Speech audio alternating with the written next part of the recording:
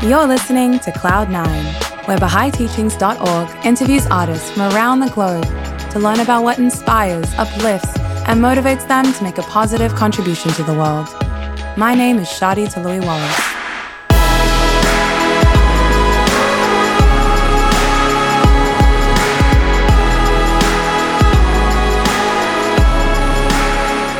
Admittedly, I'm not American, nor am I a person of color. But I am an artist, and I'm also a member of the Baha'i Faith. And because of this, I am committed to justice and exploring ways in which individuals, communities, and institutions can transform and work towards a just and equitable society. That's why this episode is the first of a 4-part series dedicated to an exploration of the social and spiritual implications of Confederate and colonial monuments as public forms of art here in North America and around the world. The founder of the Baha'i Faith, Baha'u'llah, writes that the best beloved of all things in his sight is justice. He says that by its aid thou shalt see with thine own eyes and not through the eyes of others, and shalt know of thine own knowledge and not through the knowledge of thy neighbor.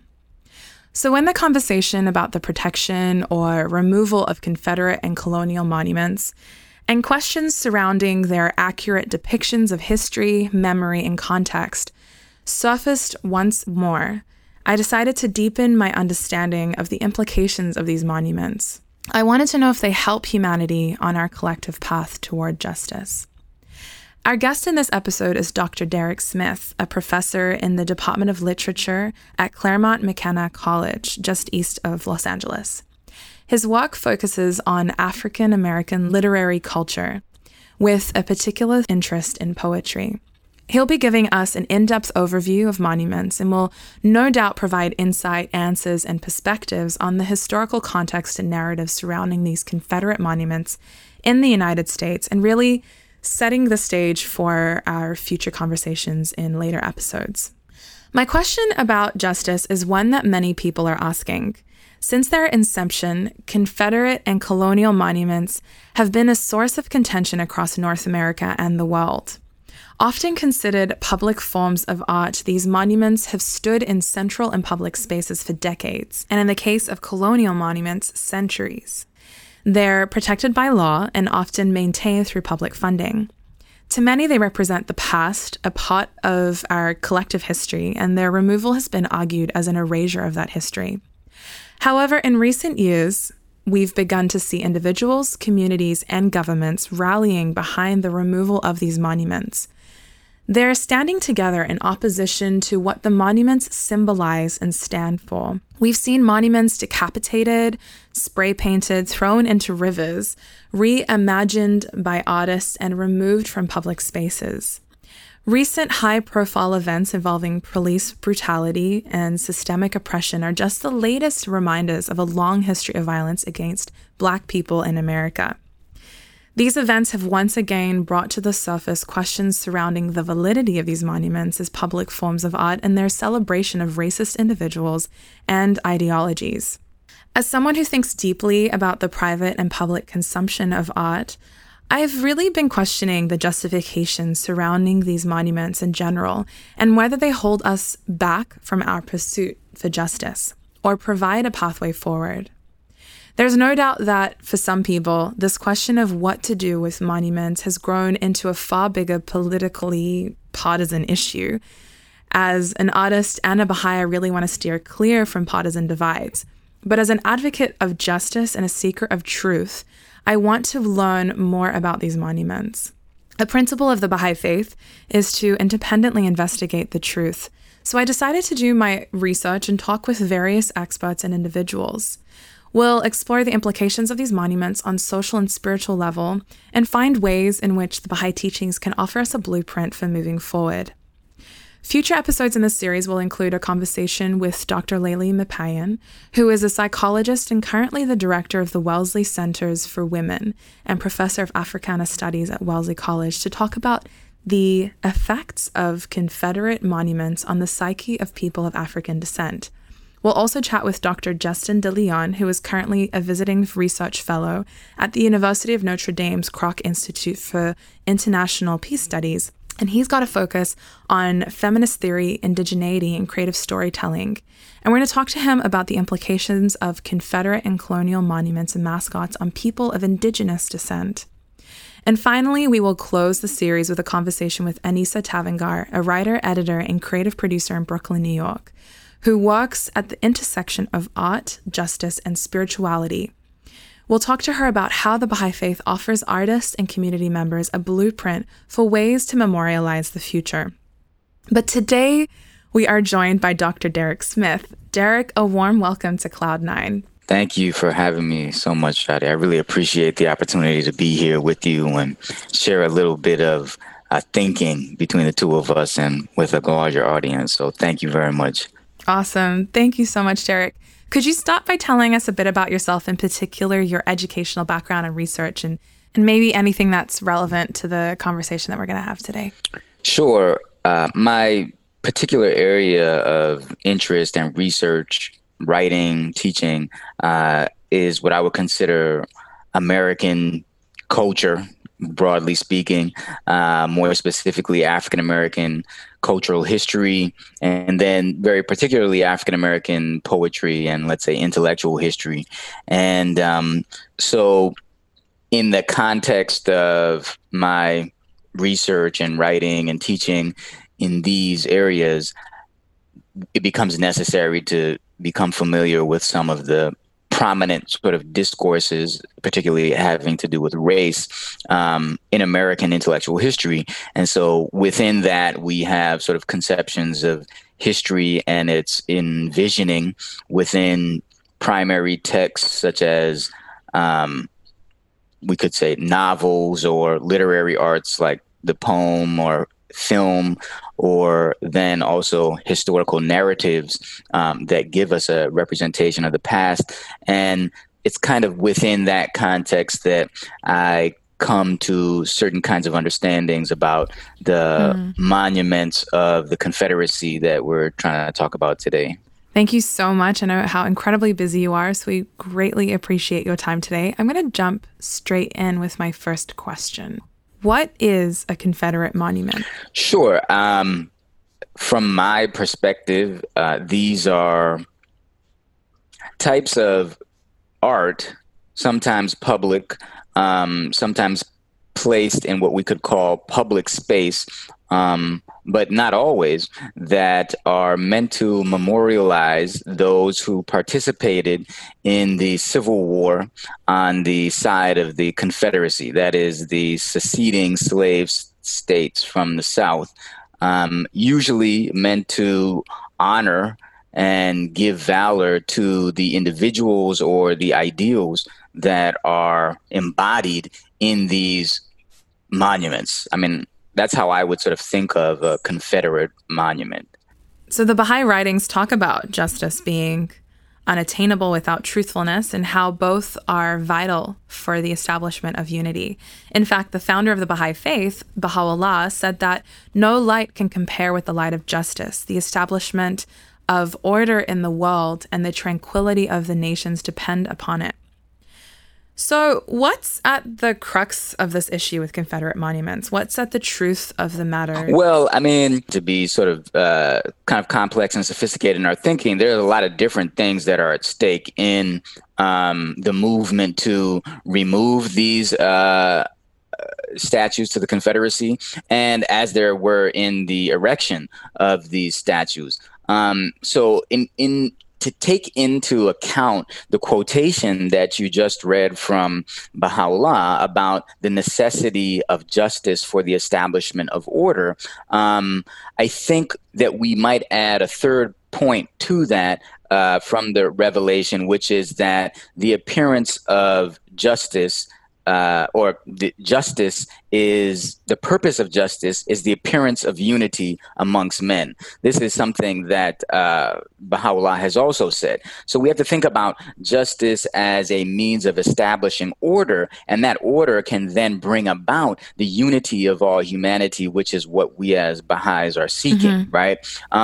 So I see it as if we're engaging in questions and sort of issues of justice, we have to think about those as means by which we can achieve the greater end of unity, which is the purpose of Baha'u'llah's revelation, and what we as Baha'i see as being the moment of maturity for humankind, right? So in some ways, the issues of justice that are cropping up around the statuary that we're talking about have to do with, in my mind, how can we achieve a level of justice that will help bring us toward unity, right? So this is not simply, in my mind, justice for justice's sake, right? This is about justice for the achievement of that far greater end, right? Which is the appearance of unity amongst all human beings. So this is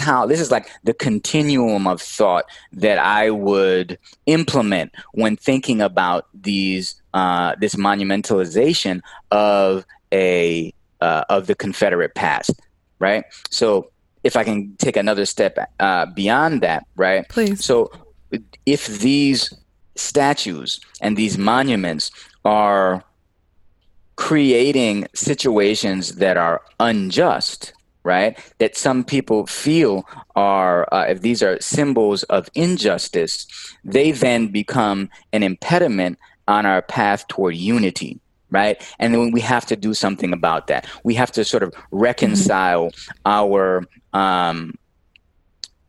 difficulty in achieving justice as it relates to these monuments as we move toward unity.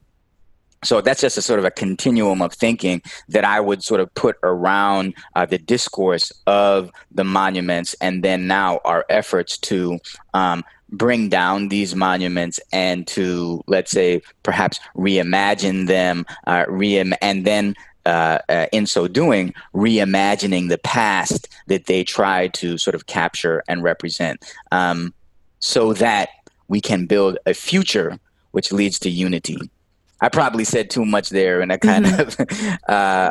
No, I really appreciate it, and we're actually gonna expand on that last point further on in this interview. So I'm really grateful that you brought that up. So could you just share back to kind of the Confederate monuments? Could you share a bit more about the context surrounding these monuments and when they were constructed and the beliefs that shaped them, and who originally kind of funded them and who they originally portrayed, the individuals and the accomplishments that these monuments often portrayed? Could you just give us a bit of context around that? Sure.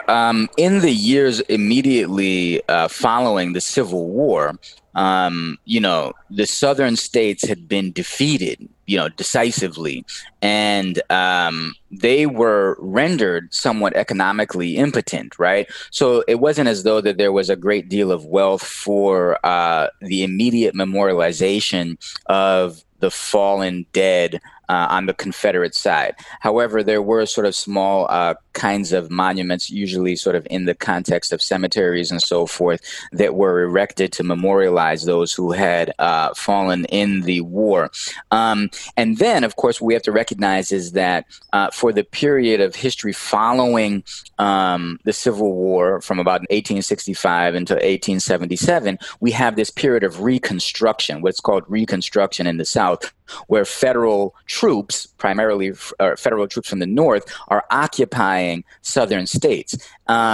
And in so doing, attempting to give full rights of citizenship to the formerly enslaved African Americans in the southern states, and attempting to sort of make sure that the Constitution of the United States is implemented with justice among all people. So there is this kind of brilliant moment, you could say, in the aftermath of the Civil War, in which there is an attempt to fully incorporate, or to a certain degree, I wouldn't say fully, to incorporate Black people into the Southern polity. But then what happens after sort of like the dissolution of Reconstruction is the emergence of Jim Crow laws, which are primarily, if exclusively meant to if not exclusively, meant to disenfranchise and disempower Black people in the South. And so it's in that period of the later part of the 19th century, and then on into the early decades of the 20th century, that we see the erection of most of the monuments, right? And so it kind of peaks in this period, in the sort of like the World War I era, 1914 to 1920. Right, and that's when we get the most the monuments coming up, and what those seem to represent, to my mind, is not. There's a couple things that are happening in that period, right? It's coming up on the 50th anniversary of the Civil War, right? And there's an attempt in the South to sort of remember the Civil War in a way that idealizes Southern culture, right? And which idealizes the cause which they, some Southerners felt they were fighting for, right? In a way that marginalized the realities of slavery and Black disenfranchisement, right?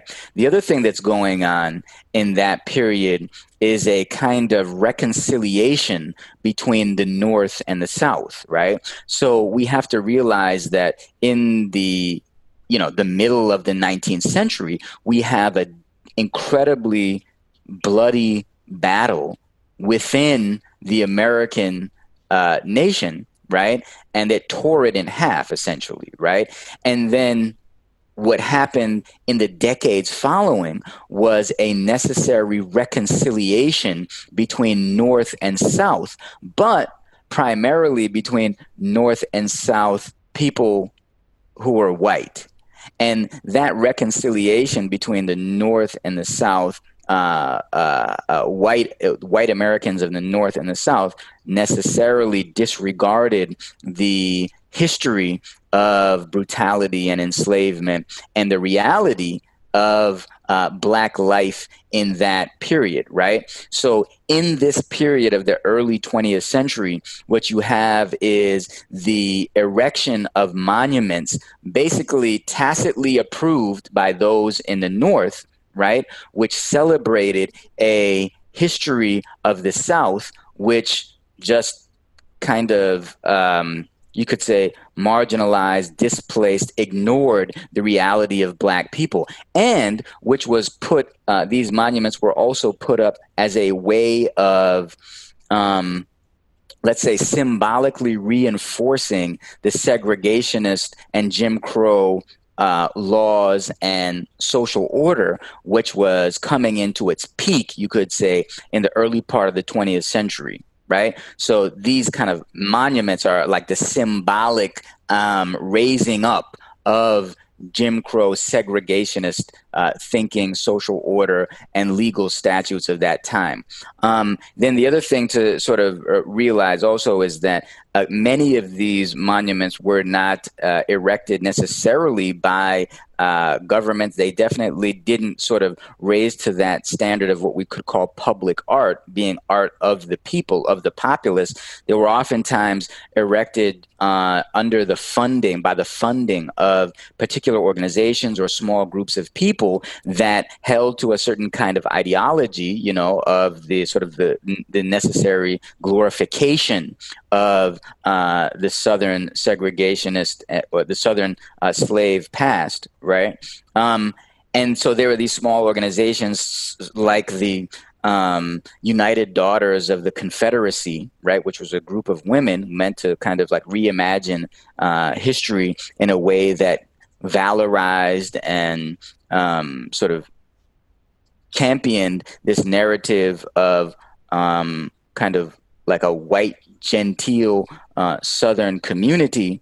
And they wrote, and they were the ones who raised up the money to have these monuments established. And do you know much about the people that these monuments portrayed, like the individuals and some of their accomplishments? Well, there are these statues of what you could call the common soldier, right? So kind of unidentified Confederate soldiers who were to be honored for their valor and bravery, right? And so that's one type of monument that was established. Then there are these,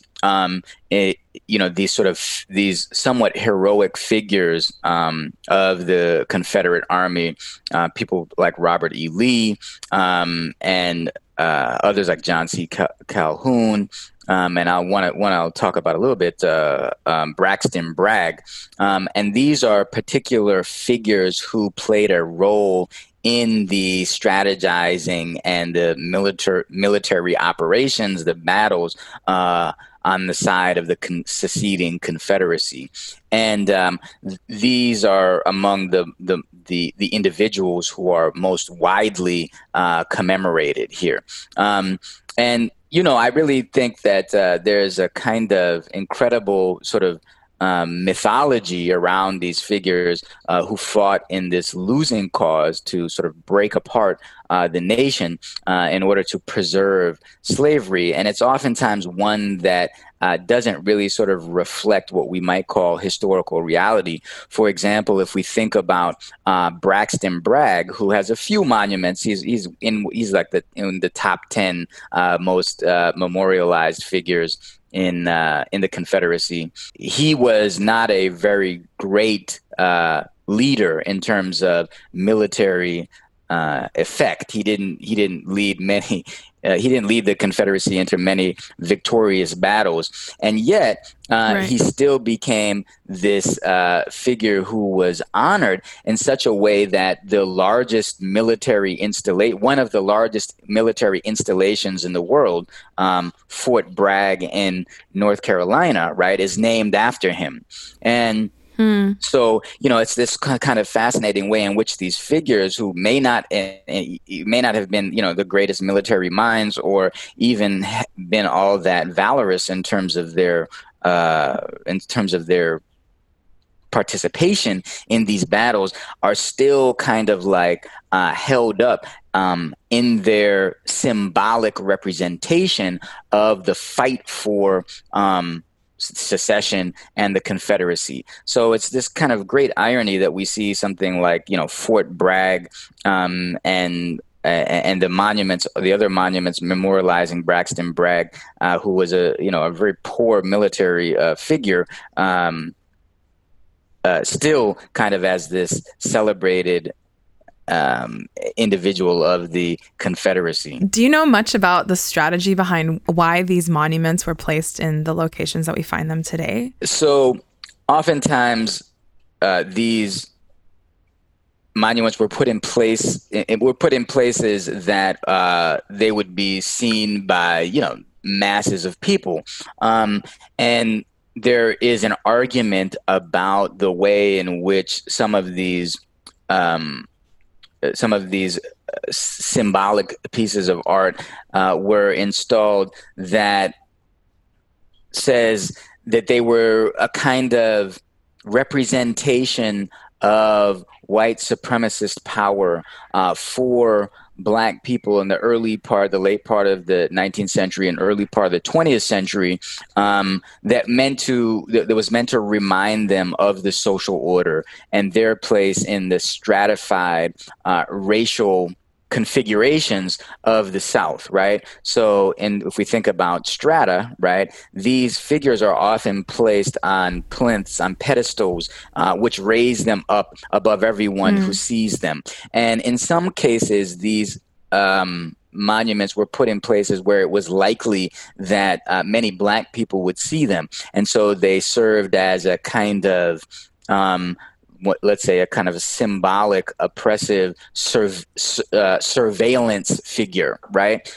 In Charleston, South Carolina, where we had the horrible attack in 2015 of Dylann Roof in the Mother Emanuel Church in South Carolina, where 9 people were murdered after sharing prayer with this sort of terrorist figure. In that, just down not far from that church, you had a monument of John C. Calhoun, which, when it was first erected in the late 19th century was low to the ground. And it was said that Black people would pass by that, and knowing its symbolic meaning, they would kind of try to make covert attempts to deface it, maybe scratch up part of it or take off part of the statue. And so then what happened is that this statue got raised up onto a 80-foot pillar, right? In which John C. Calhoun looks down in a way that has this kind of, obviously, this symbolic representation of power and dominance, right in the vicinity of, like, where Black people would have been likely to see that. So there's a way that, yes, these are figures that were put in public space to kind of shape our understanding of the racial politics of that space, but then also particularly, some have argued, geared toward a reminder for African Americans that there was a sort of, one could see very symbolically, a white supremacy that was reigning in the very areas where they lived. Wow. Thank you so much for taking the time to give us that wonderful overview. You covered a lot of ground in that period of time. I really appreciate it. Now, as an artist, and this is generally an art-based podcast looking at the intersection of art and spirituality, I'm curious about the creativity and craftsmanship behind these monuments. What can you tell us about the artists who crafted them and designed and constructed them, and some of the particular choices behind the materials and symbolism that they chose to use in the monuments? Sure. So, interestingly, in that period of the early 20th century, there was a mass production of these soldier figures that were used as the kind of common man soldier that didn't have any kind of historical specificity in terms of the personage that was being remembered. And these mass-produced statues had a place both in the North and in the South. And so they would produce these figures and then change simply the symbol or the flag on the belt buckle of the anonymous soldier that was represented in some of these statues. And some would then stand in the northern states, and then others would stand in the southern states. And so there are these kinds of symbols that were used in public memorials that were not very artistically innovative, and they were simply fulfilling a kind of function. Then there were other kinds that were commissioned, usually specifically with the individual figures that needed to be kind of presented in certain ways. And usually they are in the poses that we associate with power and valor. And of course, sometimes they're placed upon horses, which raise them up to another level of symbolic sort of meaning. And then on top of that, put upon pillars and plinths and platforms that raise them up and give them a kind of, a sort of imbue them with a meaning and strength of and dominance, you could say. And that was the kind of the tradition of war memorialization that's been around in Western culture for thousands of years. And simply these statues kind of find their place, I think, within a tradition of statuary and representation of military valor that has been around for some time in Western culture. And of course, I think that the maybe some of the materials that were being used, bronze, for example, again, these were kinds of materials that in that period would have been customary for the sort of representation of military heroes. So I don't know a whole lot about the particular art history that might be gleaned in an examination of these monuments, but generally, it seems that they fall into a kind of pattern of representation that we might find unsurprising. There is one example that I wanted to sort of call attention to, which is quite interesting to sort of give you an idea of the variety and maybe some of the meanings of the Civil War memorialization that went on. There was one statue that was erected in 1923. This is in North Carolina in Durham, and it's called the Unity Monument. And interestingly, it has the words unity are etched into the platform of a base that then holds two Corinthian columns side by side. And those Corinthian columns are, very fascinatingly meant to represent the North and the South, right? In this period of reconciliation between these two halves, you could say, of a nation, of a white nation that had been divided. And so here, again, we see that that idea that I brought up earlier about the effort to bring together a white nation which had been severed in its war basically that ended slavery. And of course, in that reconciliation, what we see is the marginalization, the hiding, the obfuscation of Black realities. What is most important is a kind of unity between these two white elements of the American nation. Now, the eldest son of Baha'u'llah, Abdu'l-Baha, who was his designated successor, said in a speech in 1912 that just as God loves all and is kind to all, so must we really love and be kind to everybody. We must consider none bad, none worthy of detestation, no one as an enemy. We must love all. Nay, we must consider everyone as related to us, for all are the servants of one God. Now, there are many arguments surrounding these monuments. Some say that these individuals should be celebrated. Others say they should be condemned. It has been suggested that we'd be dishonoring their memory and history by removing their monuments. Now, we know that no one is perfect and that these people in question were flawed and fallible Americans just like all of us and everybody who truly believed they were doing the right thing at the time.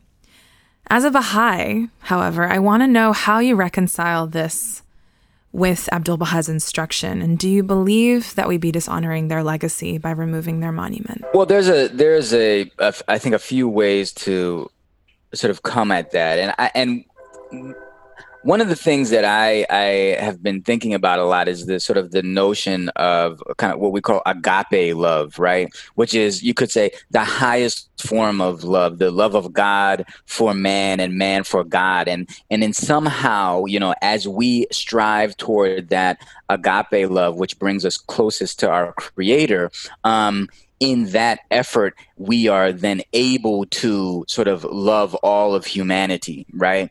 Martin Luther King used to talk about this as the kind of love to which people must aspire.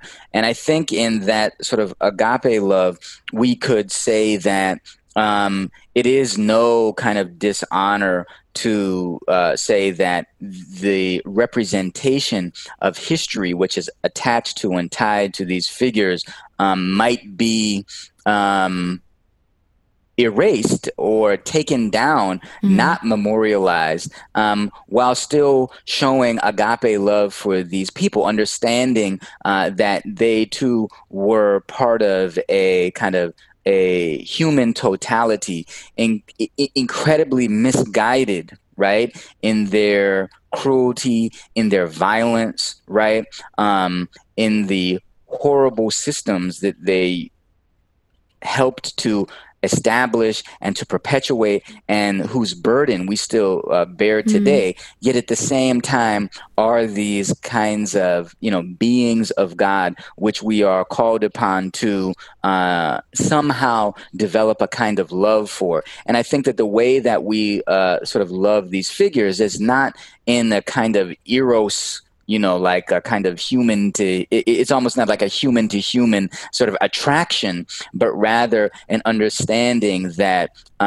even that most detestable figure who may have owned slaves and owned enslaved people and tortured and exploited those people, that somewhere in that being was a kind of spiritual self that had some element of divinity within it. And it is that divinity which we search for and then attempt to try to make some connection to in this agape form of love that we aspire to.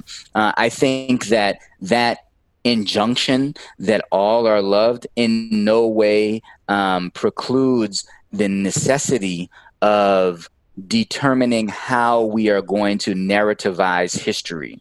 Right? We need to narrativize history and tell history in a way that is going to bring us closer to the unity of all humanity, which we need to achieve as a human collective, right?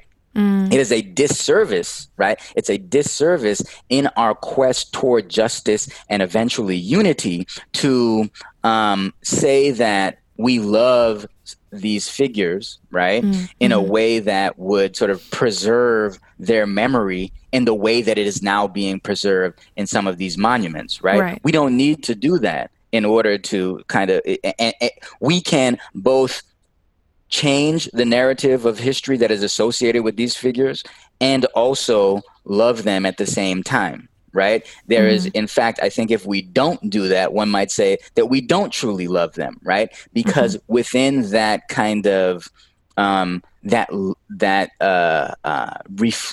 element of these individuals, which was reflective of divinity, right?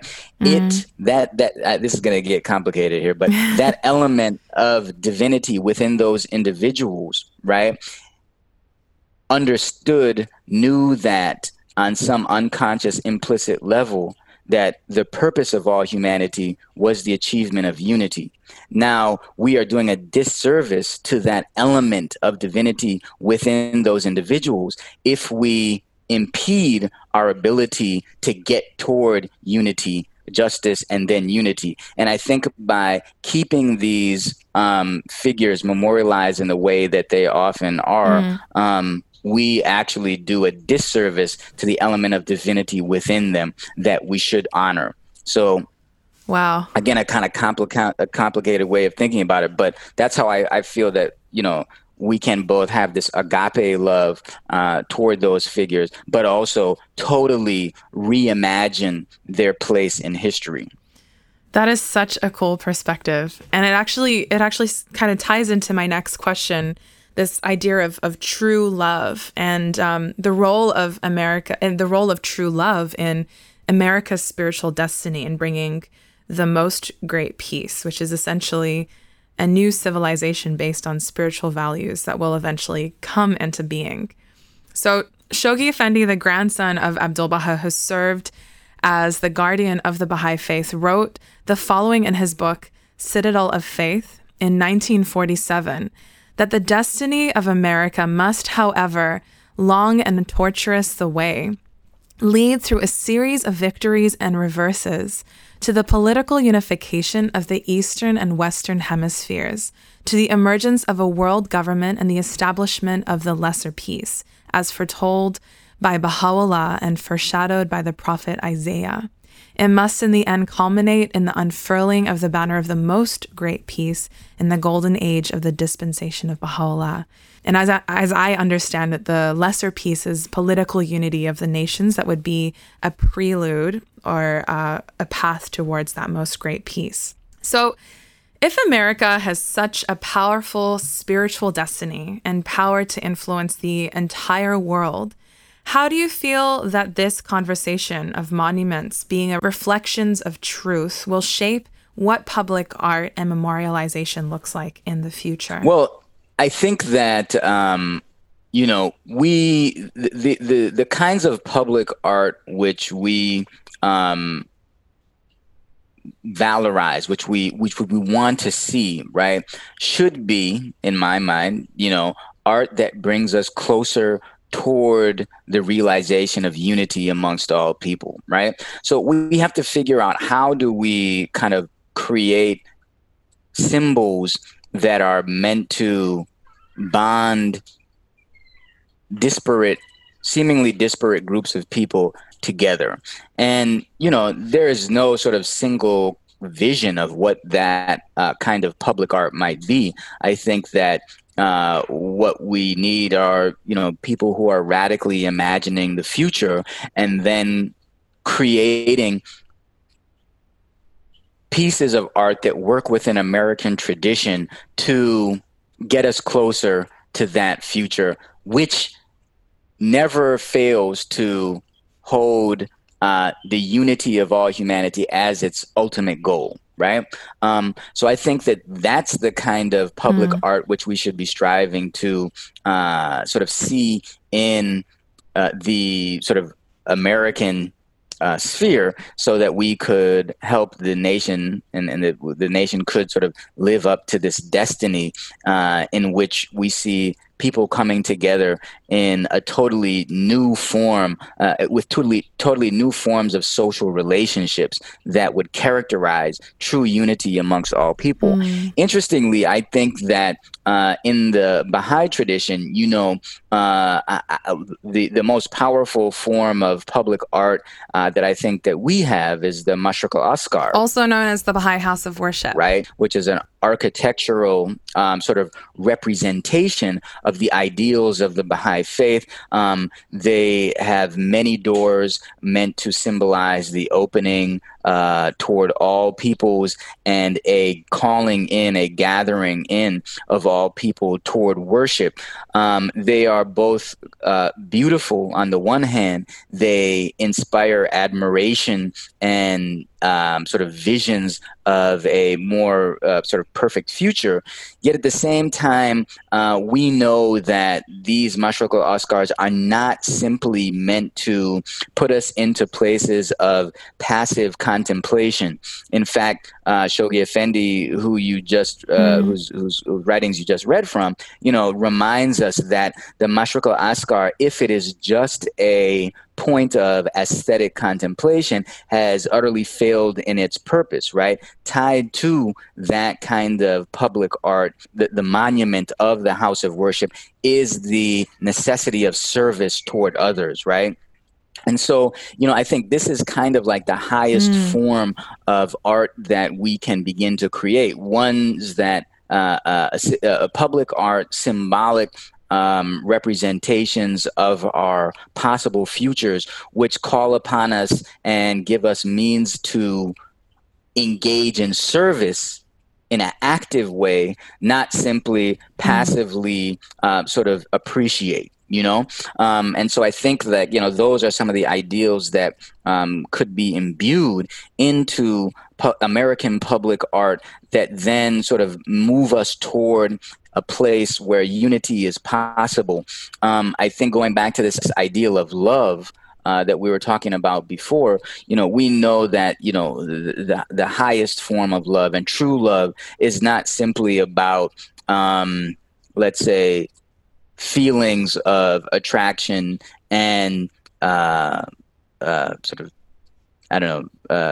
feelings of attraction and inspiration, but rather is about sacrifice. True love is about sacrificing for others. And I think that when we serve, we might have to sacrifice some of our own will, some of our own desires, so that we can move ourselves toward a better place where, those who are not now kind of fully embraced within the American polity can be embraced.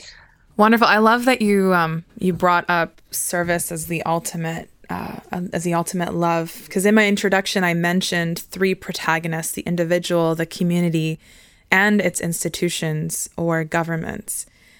I'd be curious, in line with this conversation of service, have you seen examples where these three protagonists have collectively served and worked together to navigate the conversation surrounding monuments? Or have you seen examples where institutions or governments have engaged individuals and communities in a constructive, consultative process in order to work towards truth and justice? Yeah, I mean, I think that, some of what we see now in the aftermath of George Floyd's murder and the summer of 2020, where, many more of our public institutions,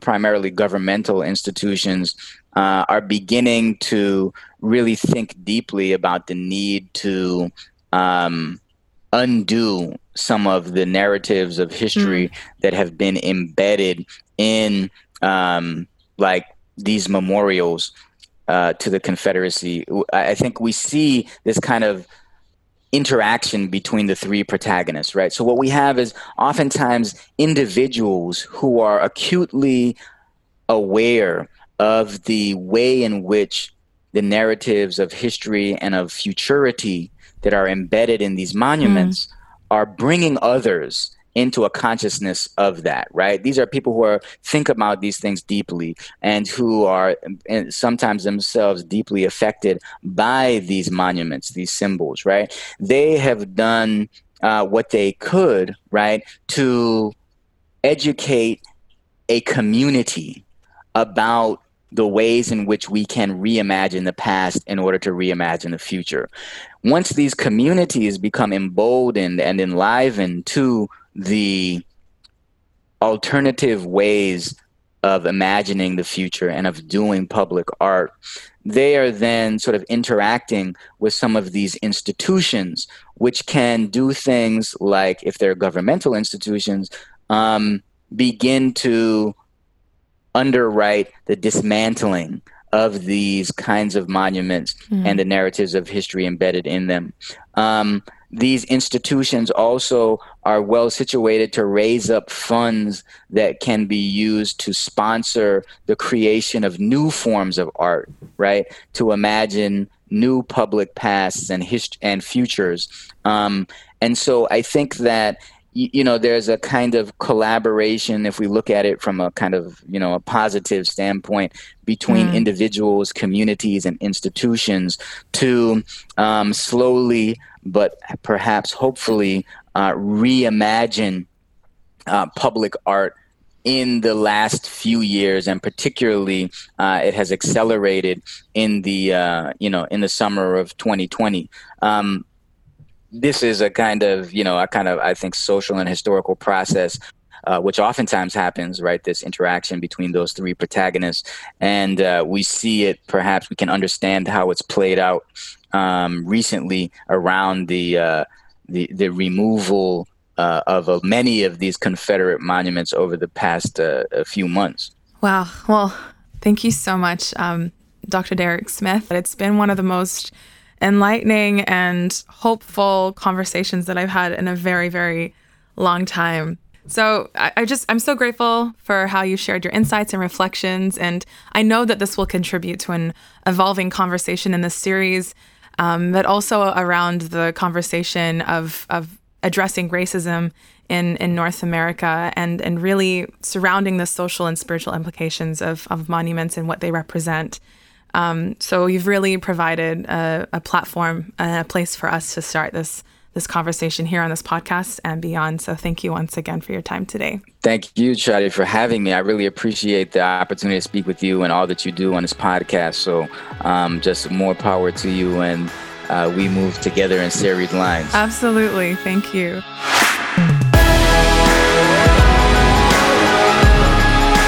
Thanks so much for listening to Cloud9. I hope you enjoyed this episode. Feel free to check out BahaiTeachings.org, where you can find more Baha'i-inspired podcasts, videos, and articles.